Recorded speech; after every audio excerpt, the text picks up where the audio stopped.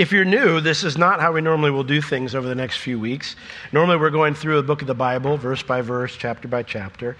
But we are going to begin a series on the Holy Spirit over the next 6 to 8 weeks. Some people say, why the Holy Spirit? Why would we do a study on that? Why not just go to another book? There are several topics in the Bible where the Bible writers actually say, I don't want you to be ignorant of this truth. Or they might say, many are ignorant concerning this truth. And then they'll spend some extra time in their letter explaining those topics. For example, Paul says, I want you to be ignorant concerning righteousness by faith alone. And we have the whole book of Romans. He says in 1 Corinthians 12, I don't want you to be ignorant concerning spiritual gifts. Another place, a writer says, I don't want you to be ignorant concerning, we're not ignorant to be ignorant concerning Satan's plans, his devices. Another thing says, I don't want you to be ignorant concerning the rapture. Another place, God's judgment about during the end times. And then we have multiple places where the Bible tells us that they don't want us to be ignorant about God's nature. And so the reason they say that is because those areas of doctrine tend to be the ones with the most variance from church to church. Like people ask all the time, if the Bible's true, why do you have all these churches? I would say that almost all of us agree on like the essentials. I realize that there's heresies out there, and I'm saying if it's a gospel preaching church, most of the stuff we're going to sit down and be like, we all believe similarities. But it's in these areas where you tend to find the variance. And sadly, these issues become the most divisive among churches. Because of this, it can be tempting to avoid teaching on these topics altogether. In fact, that's the position of a lot of churches today. So we don't touch that topic because it's divisive. But that only results in the thing the Bible writers didn't want, ignorance, right? So that's not the answer. This is one of the reasons that we spend a large bulk of our time just studying the scriptures book by book, verse by verse. Because if we study all the scriptures, then we'll know everything that God has to say. But given that the Bible does warn us of possible ignorance on specific topics, it is good from time to time to spend a few weeks to address them every so often. That's why we did a prophetic deep dive through multiple passages in Scripture about 3 years ago. And it's why we studied the Holy Spirit about 9 years ago when I first got here. When we study the person and the work of the Holy Spirit, we end up tackling two of these topics that the writers don't want us to be ignorant of: God's eternal nature and spiritual gifts. So I say that, of course, and I know that some get nervous when you bring up those topics. I realize that some of you have come from abusive or unbiblical church environments regarding the view of the person and work of the Holy Spirit. I realize that the reason you come here is because you're looking for a Bible-based church and a Bible-teaching church. I get that, okay? So rest assured that our study is not going to include some new thing or different thing from what you've heard me teach over the years. What you're going to hear me talk about is going to be consistent with what we've been talking about every time we go through the Bible, all right? We're not doing a study on the Holy Spirit because I went off to some retreat and I had some experience and I've got some new crazy thing to share with you, okay? I'm not going to pull a weird Holy Spirit doctrine out of my hat to surprise you. My position on the person and the work of the Holy Spirit has not changed in 27 years of teaching the Bible. Calvary Chapel Orlando's view on the Holy Spirit, person and work of the Holy Spirit, has remained the same since its inception 30 plus years ago. The pastor here before me, Pastor Gibb, we agree 100% on the person and work of the Holy Spirit. Everything I'm going to teach is what Pastor Chuck taught as someone who was very influential to a lot of us in Calvary Chapel. There's no weird or strange doctrine that you're going to hear. I bring this up because if you do hear me say something that concerns you, please don't run for the hills. The last time I taught on the Holy Spirit, we had a few people who kind of freaked out. They're like, he said the word Holy Spirit, I'm out of here. And I'm exaggerating, that's not what they did. But the idea is there were things that they thought, well, we hadn't heard the previous pastor talk about this way. So is he different? And the problem is they never even came and asked. So here's my encouragement to you. If you hear me say something that concerns you, please come talk to me. You say, hey, did you mean this when you said this? Because I'll put your fears to rest and go, no. I believe everything I've always believed. I have not changed my thoughts. You're not going to hear a new idea in this study other than things, if you've been coming here for a while, that you would have heard when we taught through the rest of Scripture. Talk to me. Talk to another pastor here because we all agree on everything that you're going to hear me teach. And I would also encourage you in this. Remember all the time that you've been here so far and how blessed you've been. Don't throw that away just because you've had a bad experience in the past with some teaching on the Holy Spirit or some church practice. We're family, okay? And family's supposed to talk about things rather than assume the worst, right? So if you hear something you don't understand or you're concerned about, just come see me, come see another pastor, and we'll talk about it, okay? I'll set you straight. I didn't mean that. That was a joke. Everybody's like, right, yeah, get him, All right, serious. Second service is serious. With that in mind, we'll begin our study on the person and work of the Holy Spirit by discussing the necessity of the Holy Spirit to our spiritual well-being. So, why do we need the Holy Spirit? Well, turn to Acts chapter 19 with me. Acts chapter 19. Acts chapter 19, verses 1 and 2. Acts chapter 19, verses 1 and 2, it says that it came to pass that while Apollos was at Corinth, Paul, having passed through the upper coast, came to Ephesus, and finding certain disciples, he said unto them, have you received the Holy Ghost since you believed? And they said unto him, we have not so much as heard whether there be any Holy Ghost. On Paul's first trip to Ephesus, back in chapter 18, he went into the synagogue there, as was his routine, and he dialogued with those in attendance at the synagogue about the gospel.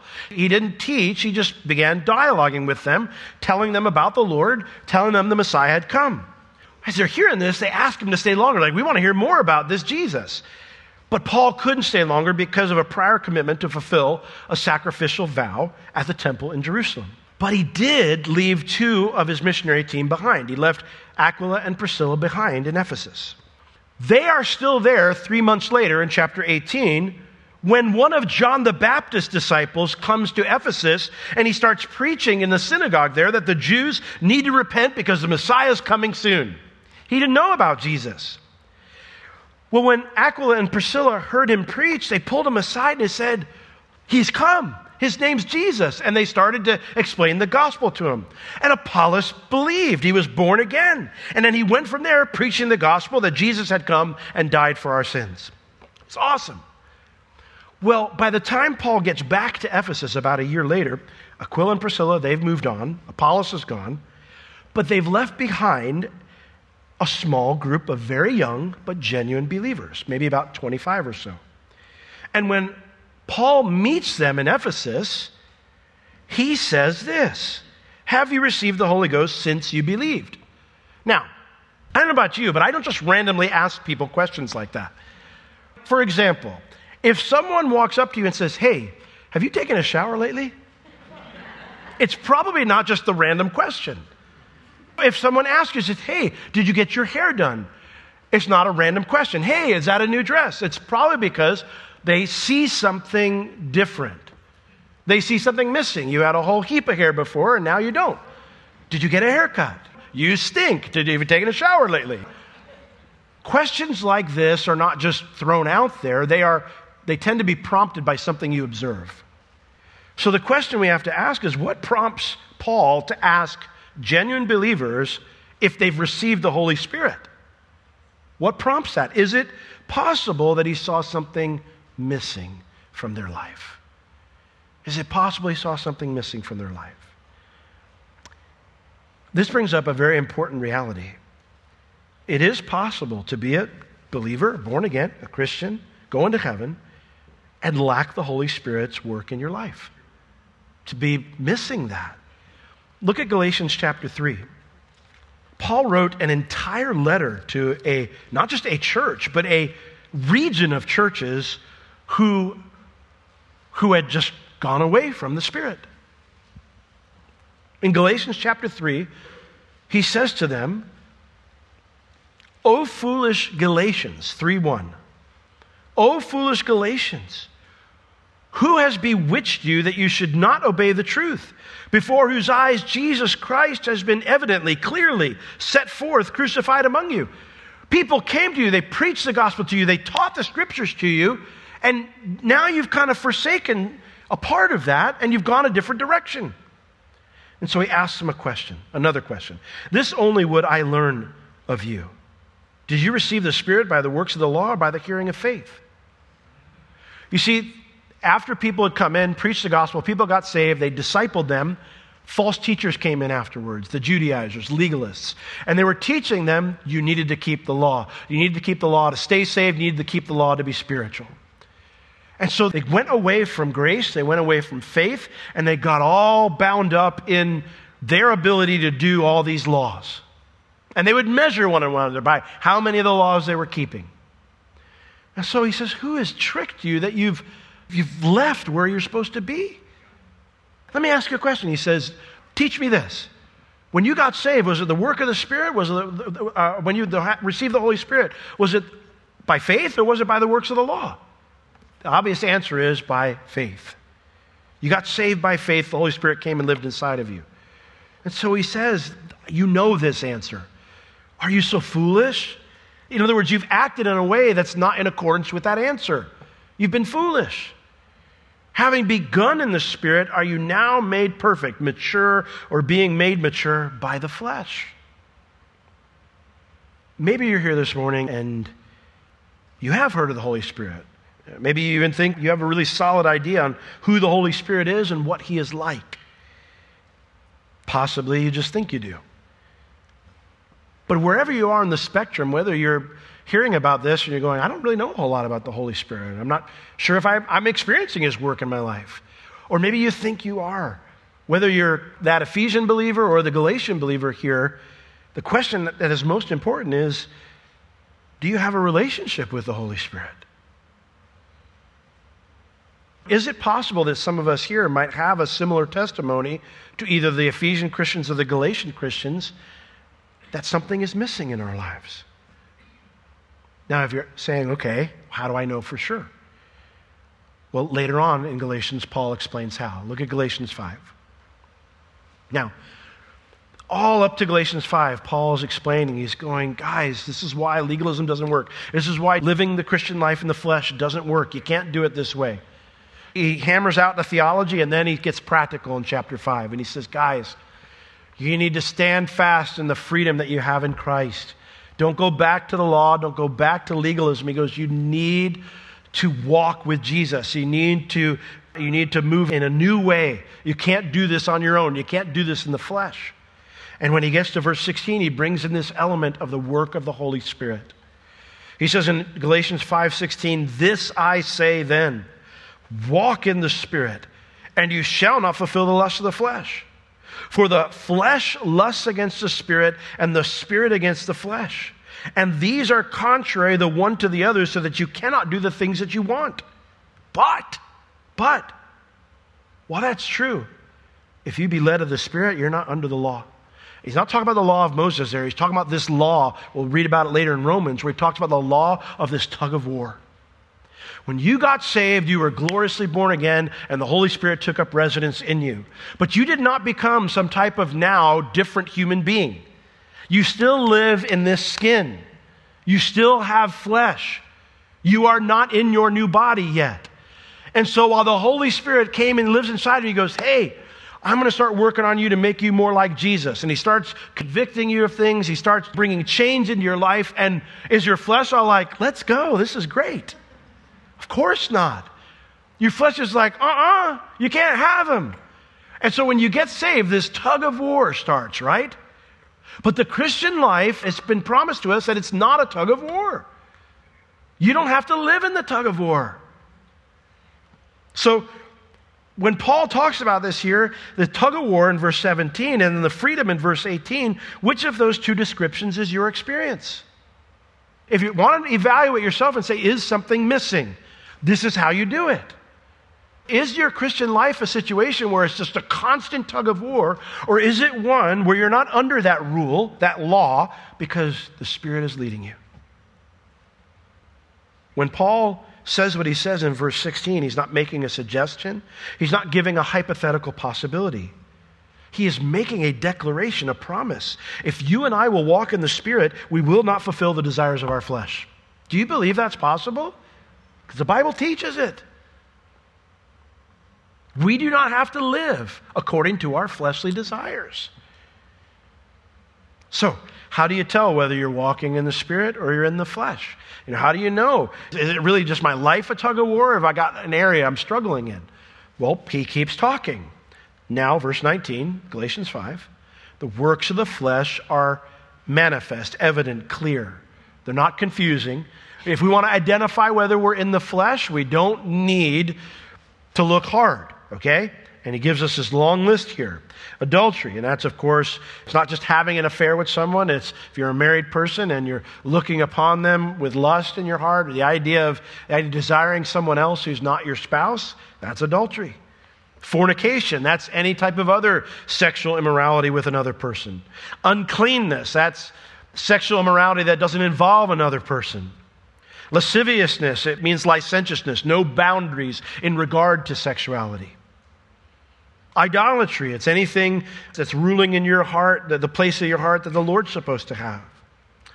Witchcraft here refers to, not witchcraft in the sense of like, I'll get you, my pretty. It's more along the line, some of you young enough might not even know what I'm referencing when I say that. Google it. Here it refers to the idea of using pharmaceutical drugs to change your state of consciousness. Hatred. Variance in the Old King James, that word variance, it means contentions. You're constantly contending with other people. You know, God didn't design us to be constantly contending with one another.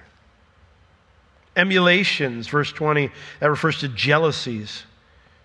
Wrath. Strife there refers to not just that you have strife with people, because you say, how is that different from contentions? This refers to selfish ambitions. The idea that reaching for my goals is more important than other things. It creates strife in your marriage, your family, your coworkers, your brothers and sisters in Christ. Seditions just means dissension. There's these, if you're constantly dissenting from things, that's not God didn't design us to be all at each other's throats because we're different. Heresy is referred to like a group, clique kind of culture.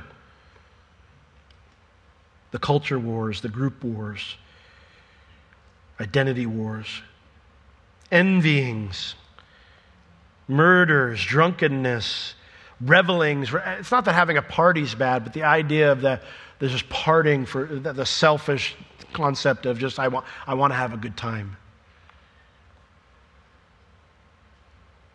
No matter what the boundaries might be. And then Paul says, and such like. There's other things that are like this, that the flesh, it's clear, it's evident. And he says, of the which I tell you before, as I have also told you in time past, that they which do such things shall not inherit the kingdom of God. It's what unbelievers do. So if you're a believer and your life is characterized by some of these things, and you're walking in the flesh. In contrast, verse 22, but, opposite of this, the fruit of the Spirit is love, joy, peace, patience, gentleness, which could also be kindness, goodness. Faith should probably be faithfulness, meekness, self-control. Against such there is no law. Like there's no tug of war. If you're going to walk in the Spirit, He produces this fruit. Which list better describes your life? Verses 19 through 21 or verses 22 through 23? Now, the counter that I can sometimes hear from people, or that we could be tempted to give, is that, well, these verses don't paint the whole picture. Well, I know I'm walking in the Spirit. Look at my giftings. Look at my work of service to God. But if you'll note, in verses 22 and 23, there are zero spiritual activities there. Like it doesn't say there, but the fruit of the Spirit is good preaching. The fruit of the Spirit is you've led people to Christ. The fruit of the Spirit is you're good at apologetics. The fruit of the Spirit is you can quote Scripture. It doesn't say any of those things because that's not the fruit of the Holy Spirit. Those are giftings, which are a whole different thing we'll get into later, not today. The fruit of the Holy Spirit has to do with our character. And we see this also taught in 1 Corinthians. Look at 1 Corinthians 13. The Corinthians boasted that they were full of the Spirit of God. Man, they They weren't missing any spiritual gifts in their church. But Paul says, yeah, but you're not spiritual, you're carnal. What? How is that possible? Look at all the giftings we have. Look at all the anointing that's here. Yeah, you're carnal. You're absolutely carnal, he says. How can he say that? Well, 1 Corinthians 13, beginning in verse 1, he says, though I speak with the tongues of men and of angels, but I don't have love, I become a sounding brass or a tinkling cymbal. Tinkling is really not a good translation. It means like a clanging cymbal. I love someone playing the drums really well. But like every once in a while, a kid will get up there and then start banging on the hi-hats. There's nothing pleasing to the ear about that. Even if you look at them like, oh, how cute, he's banging on the cymbals. After about 3 minutes of that, you're like, someone get that kid off the cymbals. I don't want to hear that noise anymore. Right? Someone is maybe, especially a child for the first time picking up an instrument, and they start to play it, and you're like, oh, that's cute. They're trying to play the instrument. My kids are all very musical, and when they were young, we would get them an instrument. I remember the first time, gave one of my children the guitar. They don't know any chords, nothing, and they got a little pick, and they're just, din, din, din, din. It's the same tone in their song, the whole song, and they keep singing that same song for hours. At a certain point, it stops being cute. And you're like, I need that noise to stop. It's not pleasing to the ear. And that's the problem. If you speak with tongues, you can be an amazing, gifted orator, anointed speaker, teacher, Bible teacher, sharing the gospel, apologist, whatever. But you don't have love, all you are is just yeah. You're just a noisemaker. Though I have the gift of prophecy and understand all mysteries and all knowledge. You've dug in the Word, like you understand the deep things of the Scriptures. You have all faith, man. You trust God that you'd remove mountains. But you don't have love, then you are nothing, Paul says. I've had this situation frequently when in marriage counseling, you've got problems in the marriage, and one of them is coming to me going, man, I don't understand what their problem is. I'm in the Word every day, and I know the Word, and I'm this, and I'm that. I'm sharing my faith, and we're helping these missionaries out, whatever. I don't understand why she can't just get on board. And I'm like, because you're a jerk. You're carnal. What do you mean I'm carnal? I know the Word better than most people. You're carnal. You're nothing. You aren't anybody. Because all of that means nothing if you don't even have the first fruit of the Holy Spirit. Love. You get the fly-by-night Christians who come through and I've got this great testimony. I've got this great gifting. I've got this great anointing. And I think, see how many weeks you last. Because I'm not looking for like our leadership team, we're not looking for anointings. I'm looking for character, the Holy Spirit. I'm looking for fruit. Because that's what's going to impact and change lives. Some of the most gifted people in the world are some of the most messed up people in the world. Because they don't have character. Have an incredible singing voice or an ability to do incredible things. Or maybe sometimes you see these individuals, they have the incredible ability to move people, to lead people. Those are the most dangerous. Because if it doesn't have character behind it, a ton of people are going the wrong direction.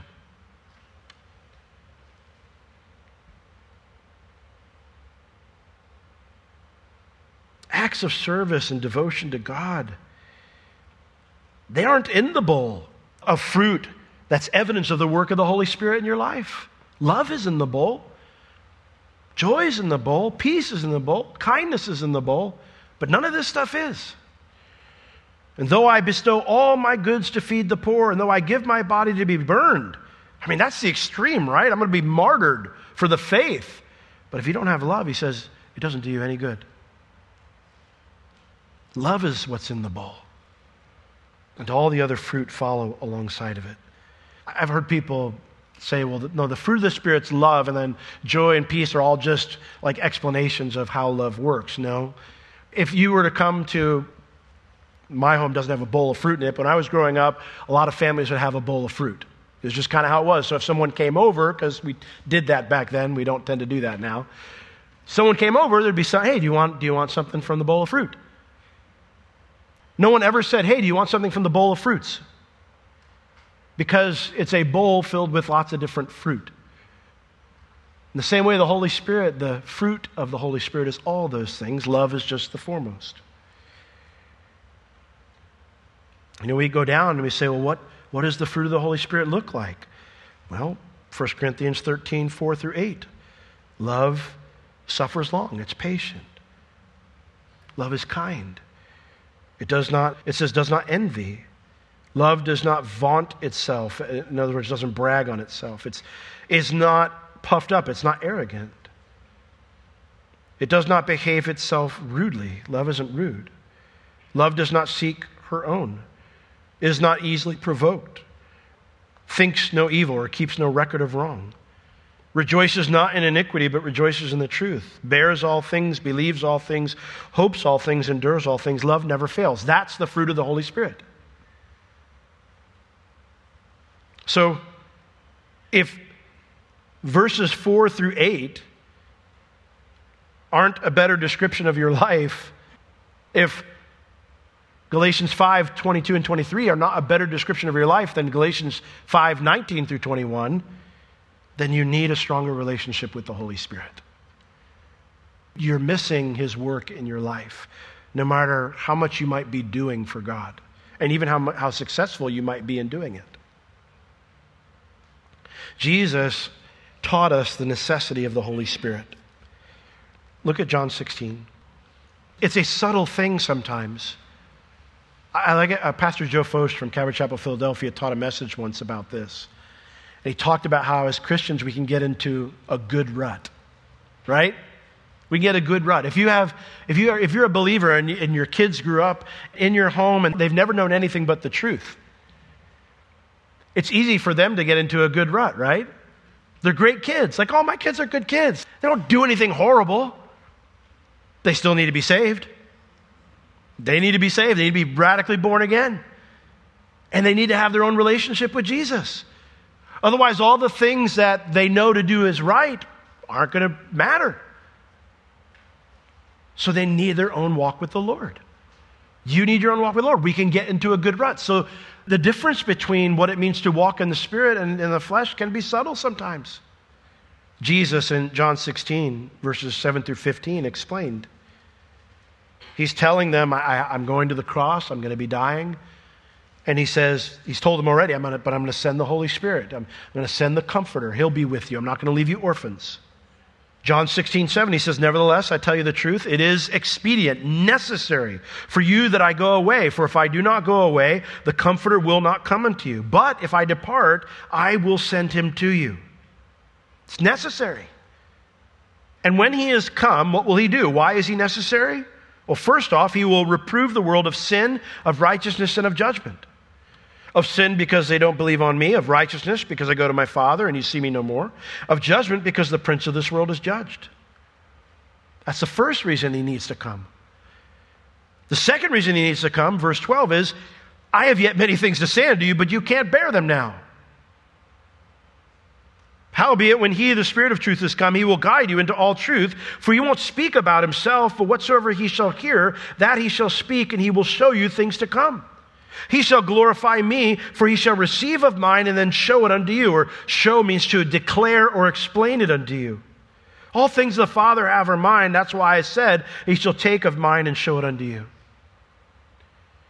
So, two perspectives here of why Jesus said we need the Holy Spirit. Number one, he says, the unbeliever is not going to get saved without the Holy Spirit. It's interesting when he says, and when he has come, he will reprove the world. That's how we know he's not talking about us. If you look back in John 15, verses 18 and 19, he made a differentiation between the world in his mind and the disciples. He said in John 15, 18, if the world hate you, you know that it hated me before it hated you. If you were of the world would love his own. But because you are not of the world, but I have chosen you out of the world, therefore the world hates you. So there's a clear difference, right? The world is the unbeliever, and then there's the disciples. So what is the Holy Spirit's ministry to the world? We'll get into this in more detail when we cover his work later on. But just to be brief here, he's to convict the world of sin, of righteousness, and of judgment. The lost are not going to be saved without the work of God's Spirit. It doesn't matter how foolproof your arguments are or how eloquent you are, how good a friend you are, if the Holy Spirit doesn't open their eyes to the truth. Doesn't matter. You and I do not have the ability by our reasoning and logic and even our kindness to move a soul from darkness to light. Every interaction that you and I have with someone who's not a believer, we need to be praying for it to be a supernatural interaction. This is why you can have someone who maybe is a younger believer or doesn't know the Word as well as you or doesn't have the experience you do, and they might have a breakthrough with someone and you go, I've been working on them for years. There'll be times I'll be teaching for years and just won't be able to get through to a person. And then we'll bring a guest speaker in. And then they'll talk about something I've taught many times. And all of a sudden the light bulb goes off. And then that person will come to me going, Pastor, well, I just never heard anything like that before. And I just want to go, yes, you have.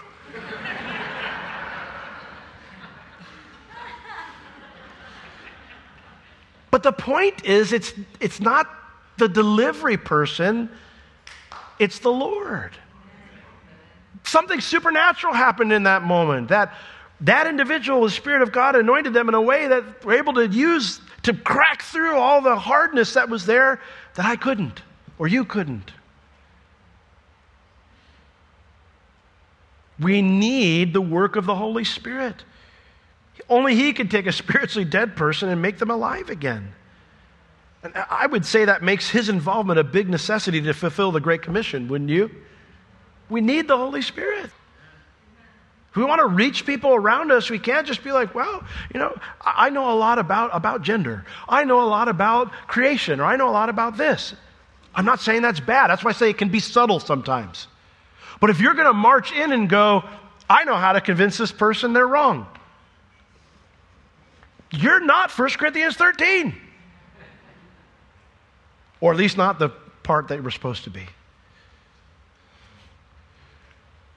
We need the power of the Holy Spirit to save the lost. Secondly, we need the Holy Spirit. The believer needs Him to be guided into all truth. Jesus says, I have lots of things to say to you, but you can't hear them now. You can't bear them now. Jesus says, if I told you now, you'd be like, and you wouldn't get it. You wouldn't get it. But when He comes, the Spirit of truth, He's going to guide you into all truth because He's not going to talk about Himself. It's just, sometimes the Holy Spirit gets lost in the mix. There's another reason why we need to study Him. He can be the missing person of the Trinity at times. We can be like, yeah, I believe in the Lord. I believe in the Trinity, but we don't ever talk about the Holy Spirit. Now, part of that's the way He wants it to be, some of it, because when He's at work, people are talking about Jesus. If I hear people talking about the Holy Spirit all the time, I go, well, that's not the Holy Spirit, because that's not what He does. If you're like, Holy Spirit this, Holy Spirit this, Holy Spirit this, I'm like, probably not the Holy Spirit. Because when He's at work, people are glorifying Jesus. But that doesn't mean we ignore Him. It doesn't mean we don't have any relationship with Him. Just because His delight and His job is to point the way to Jesus, doesn't mean we don't interact with Him, though. He won't speak about Himself, but whatsoever He shall hear, that's what He'll speak. And He'll show you things to come, and He'll glorify me. Listen, again, it can be very subtle. Because I'm not saying that Bible training's bad, or Bible knowledge is bad, or experience as a Christian's bad. That's not my point. But no amount of training and Bible knowledge and experience can enable you and me to find the truth, live the truth, and glorify God. If that's all you have, that will not cut it. The influence of the Holy Spirit, His person and His power, is the only path to knowing and living out what God wants you to do. In Zechariah chapter 4, verse 6, we have that famous verse, not by might nor by power, but by my Spirit, says the Lord. But it's not like the prophet Zechariah just said, hey, I need to say this. There's a story behind it. The beginning of that verse says, the angel tells Zechariah, you go declare to Zerubbabel those words. Who's Zerubbabel? Zerubbabel is David's descendant. He's the one who would have been king if Israel still had a kingdom. When Judah came back from Babylon, Zerubbabel was their leader. But he couldn't be a king because Israel wasn't allowed to have a king. But he was their leader still. Nehemiah had preceded him, rebuilt the wall, kind of got the city going again, but the temple hadn't been rebuilt and it really wasn't functioning as a nation again. And so Zerubbabel comes back and he's trying to lead the nation, but he sees the rubble of the destroyed temple and he's so discouraged. And he's like, how am I going to do this? How do you rebuild a nation? And so the Lord sends this prophet Zechariah to go talk to him. The angel gives him a message, says, you tell Zerubbabel, it's not going to be by his might or his power. It's not going to be with an army. It's not going to be with his ingenuity or his leadership. It's going to be done by the Spirit of the Lord. You know, I look around at all the things that God's allowed me to be a part of, and I'm always baffled. I'm baffled y'all come back every week. Why? It's because you're sensing there's something here. Something of value to you that you would take a Sunday morning and come. That's the Spirit of the Lord. That's not me or anyone else. That's the Spirit of the Lord. And the reason that Calvary Chapel Orlando is flourishing, and if it will continue to flourish, it will be because of the Spirit of the Lord. Some of us are aware of this oh so keenly, like Zerubbabel was. You know, you look at the rubble of your marriage or the rubble of your family or the rubble of your finances or your spiritual life, and you go, I know I can't do this on my own. I don't even know where to start. Some of us think things are going just fine and brutally unaware that the temple of our spiritual life is about to be leveled. But whether you're aware of your supernatural need or not, the truth remains. Jesus says you need the Holy Spirit. It's true no matter what. And the reason that Paul has so much to say on the topic is because it was his experience. He had to learn this. Look at Romans 7 with me. And I'll do my best in the next 10 minutes to cover this. Paul has been talking all through the book of Romans how we can't be justified. We can't be right with God by keeping the law. It's impossible. Here's how you're saved. You're justified by faith alone. And he's going through all the doctrine of righteousness by faith alone. It's a glorious book. Wonderful. But then he gets to chapter 7 and he realizes that some people might think he's bad-mouthing the law, as if there's anything wrong with the law. And he explains, no, there's nothing wrong with the law. The problem's not the law. The problem's me. God's standard is perfectly fine. The problem's me. I can't keep it. And so in Romans 7:14, he says, for we know that the law is spiritual. Problem is, I'm not. I'm carnal. I'm sold under sin. I'm in bondage to sin. And he explains how he knows this is true. Verse 15, for that which I do, how I act, how I live, I don't allow it. Like we should wag our finger at people sometimes. You're like, you should not do that. Paul says, I do that to myself every day. Like if I looked at my behavior, I'd go, what are you doing, Paul? And some of you probably do that sometimes. Like, what are you doing? Why did you say that? If you're a husband, you do that probably multiple times a day. You know, the words come out and you're like, why did I just say that? Right? Even as the words are coming out, right? The words are leaving your mouth. They're like, I'm the most unintelligent person alive. You know? Paul looked at his life and he's like, if you wake up in the morning and say, Paul, how do you want to live the day? You want to live it like this? No way. He goes, well, that's what I do. That which I want to do, I don't do it. I set up and I go, this is what I'm going to do today, and then I don't do it.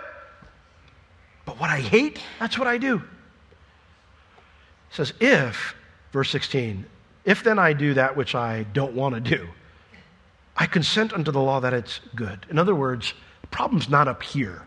Okay? The problem isn't I don't want what God wants, or I don't want to do what God wants. It's not a desire problem. There's another issue going on here. There's something else is the problem. So verse 17, now then it is no more I that do it, but sin that dwells in me. Now, Paul's not saying it's my body's fault, it's not me. That's not what he's saying. What he's saying is that there's a disconnect. I set out with a goal in mind. I want to do this. The problem is my body's not cooperating. Why is that the case? Verse 18. For I know that in me, that is in my flesh, dwells no good thing. For to will, in other words, the desire is present with me. But how to perform that which is good, I don't find it. In other words, it's like sitting down and going, we need to save money. All right, let's look at the budget. There's no money. Right? We need to save more money. All right, let's look down at the budget and go, okay, what do we need to eliminate so that we can save more money? There's nothing else to eliminate. There's no more resources. Paul says, when I look and I go, okay, I got to set out today, I need to love my spouse, or I need to obey God in this area. He goes, all right, what resources do you bring to the table, body? Body goes, nothing. I've got nothing to bring to the table. In fact, I've got all sorts of negative things to bring to the table. In my flesh, there are no resources to pull from. None. None. I need resources outside of myself. So again, I hear people say sometimes, and I don't mean to be rude when I disagree, but like I say, well, we're Christians now, we have a divine nature. No, you don't. All right? I wake up in the morning and this body is rotting. It is not the new body yet. I do not have a new nature. All right? I'm a partaker of the divine nature. The Holy Spirit lives inside of me. I am not different. I've been born again. Now I can interact with the Holy Spirit. Now I can interact with the Lord. I have access to everything. But in and of myself, nothing's different. Intrinsically, in my nature, nothing's different. Paul says in verse 19, for the good that I want to do, I don't do it. For the evil which I don't want, that's what I do. Now, if I'm doing that which I don't want to do, it's no more I that do it, but sin that dwells within me. There's another factor involved. And so he says, I find a law then. This is a rule. This is the law that he was talking about in Galatians. And he says, we don't have to be under. It's a rule that when I want to do good, evil is present with me. When I want to do good, I can set out and say, I want to obey the Lord. The problem is that's not enough. I don't have the right resources available to me. There's evil present with me. For I delight in the law of God after the inward man. Listen, the enemy comes to you when you struggle and you're in the tug of war, and the way he wants to keep you from winning that battle and experiencing freedom is he says to you, you just really don't love God enough. That's not the problem most of the time. I mean, yeah, for some of us, we need to just repent, right? But for many of us, you delight in the law of God. You want to obey him. You want to please him. The problem is you're trying to do it on your own. And so when he comes to you guys, you just need to love God a bit more. Have you ever seen a tree doing this?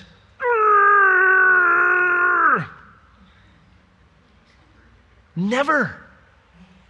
How does fruit happen? It happens when everything's connected to a healthy tree. We've got a healthy tree, guys. Jesus is healthy. The more we just stay connected to him, fruit can come about. Some of you are laughing a little too hard at that. Verse 23, but I see another law in my members, my body, warring against the law of my mind and bringing me into captivity to the law of sin which is in my members. What do I do? He says, oh, wretched man that I am. Who shall deliver me from the body of this death? I thank God through Jesus Christ our Lord.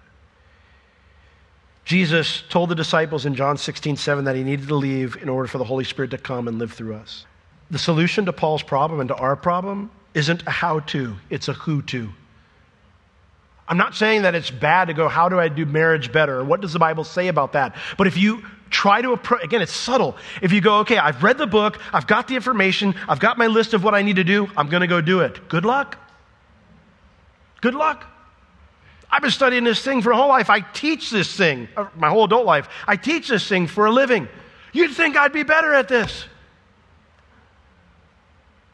But if I go out to do it in my own efforts, I'm going to be a bad husband, a bad dad, a bad pastor, a bad Christian, a bad neighbor. Even though I know a lot of the how-to. It's a who-to. Look at Romans 8:1. There is therefore now no condemnation to them which are in Christ Jesus, who walk not after the flesh, but after what? The Spirit. That's the who-to. Look at verse 5, Romans 8. For they that are after the flesh, they do mind the things of the flesh, but they that are after the Spirit, the things of the Spirit. For to be carnally minded is death, but to be spiritually minded is life and peace. Why? Because the carnal mind is enmity against God. It's not subject to the law of God, neither indeed can it be. It's why we needed a Savior in the first place. You see, the crazy thing is we get saved, and then we can get like the Galatians. We're like, oh, I need a Savior. I can't save myself. And we get saved. We're like, all right, I got to do this. What do you mean you got to do this? You needed a Savior to get saved. Okay, but yeah, I got this now. That makes no sense. No, you still need a Savior every day. I need to be rescued every day. And the Holy Spirit is that sanctifying salvation part of my benefit package in Christ. Verse 8, Romans 8, so then they that are in the flesh can't please God. They cannot. It's impossible. You're going to try to do it in your own strength, your own efforts, your own ability, your own how-to? Good luck. You can't please the Lord that way. But here's the cool part. Here's the point. Why Paul says you don't have to be in the tug of war. But if you're not in the flesh, if you're born again, you don't have to live that way. You're not in the flesh, you're in the Spirit. If so be the Spirit of God dwell in you. Now, if any man does not have the Spirit of Christ, he's none of his. If you don't have the Holy Spirit, you're not a believer. Believers have the Holy Spirit. The moment you get saved, the Holy Spirit comes and lives inside of you. And he says, all right, let's do this. I got this. Partner in with me, yoke in with me. I got this. If we decided to go, no, I got this, you're not going to please the Lord. But you don't have to live that way. You have the Holy Spirit. Romans 8:10, and if Christ be in you, then the body is dead because of sin, but the Spirit is life because of righteousness. He breathes life into us. He brings supernatural life into us. He changes us. Guys, we are not different from Paul. We need the Holy Spirit's involvement in our life. I want to leave you with a ton of scripture. But there are multiple biblical commands that involve the Holy Spirit. In other words, you can't do it unless the Holy Spirit's involved. Ephesians 5:18 says, be filled with the Holy Spirit. Galatians 5:16, we already read it, walk in the Spirit. Romans 8:13, it says, mortify the deeds of the flesh by the Spirit. That truth was life-changing for me. You know how many years I tried to kill wicked things in my life in the flesh unsuccessfully? Many frustrating years. Mortify the deeds of the flesh by the Spirit. Don't grieve the Spirit, Ephesians 4:20. Ephesians 6:17, take the sword of the Spirit. People forget that it's the sword of the Spirit. They're like, well, take your sword up. You know, I got my Bible verses. I'm all set. I'm ready to go. Devil, you can't have me. You know, and the devil swoops in, you know, and he tries to get you, and you're like, Jesus wept. You know, the Lord's Prayer. You know, thou shalt not sin. You know, cover your neighbors, whatever. And you're just like somebody with a sword going. And the enemy's just like, goo. It's the sword of the Spirit. He's the one who, as we're reading and as we're memorizing Scripture and we're growing, and we hide it in our hearts, and he's the one that brings it up, and the enemy attacks you and he condemns you, and you say, listen, there's no condemnation to them that are in Christ Jesus. That's not true. I'm not going to receive that idea. I'm going to take that thought captive. And when you're walking in the Spirit, you're taking up his sword. It's not just, I'm going to wield the Word of God. Well, again, good luck. You know, I've had people tell me and say, I can do this better than you. And I'm like, probably could. But unless you're filled with the Holy Spirit, good luck. And I'm not saying that I am. My point is that that's not what matters. Ephesians 6:18, we pray in the Spirit. Don't know how to pray.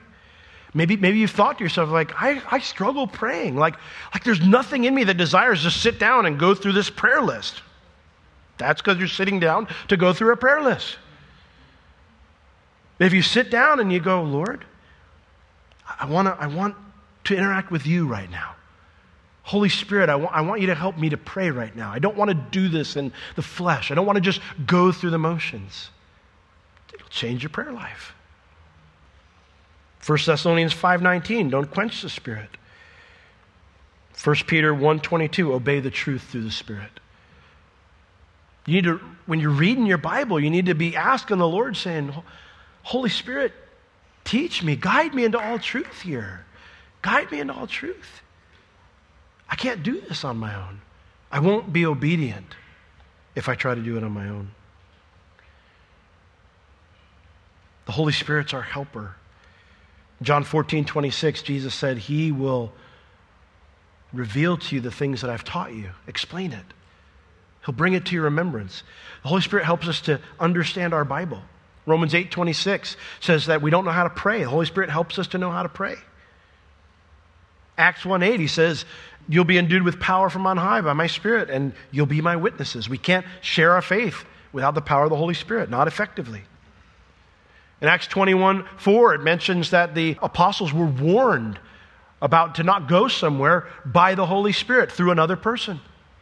He helps us to have discernment and wisdom in our decision making.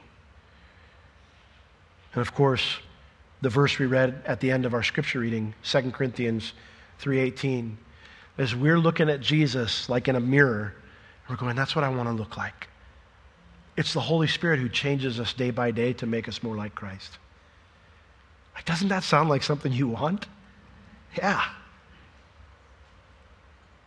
Do you see why we need the whole work of the Holy Spirit? You know, when I read Galatians 3:3, I don't want to try to be a Christian in the flesh. Having begun in the Spirit, are you now going to be made perfect in the flesh? Well, we've had good Bible training, and we have good ministry training, and we've had good examples that have gone before us, and this is what's worked in the past. I don't want that to be the case. I don't want our church to attempt to do God's work in the flesh. So we must recognize our need for the Holy Spirit. Even if you've done so at some point in the past. You know, maybe in the past, like, I know this, okay, but is that a daily part of your life? Do you recognize that need? Or are you getting up and just going about your day? There's a reason the Bible tells us to be continually filled with the Holy Spirit, and it's because we leak. I got filled with the Holy Spirit like 12 years ago. That's why you're running on empty. It says being filled. We'll get into more of that in another teaching, but I guess my point is, whether you've pushed the Holy Spirit out of your life for other things, or whether it's just been a while since you've maybe interacted with Him, is it time for a refill, time for a refresh? Is it time to kind of begin interacting with Him again and recognizing your need to depend upon Him? Let's all stand. Lord, you know every person here. You know where they're at with you. You know if maybe we're like the Ephesian Christian who they didn't even know anything about the Holy Spirit really, and Lord, you wanted to teach them and educate them and grow them.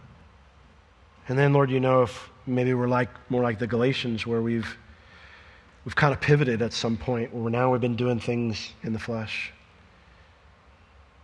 Or maybe, Lord, there's some of us here who just say, I know I need it and I want it more.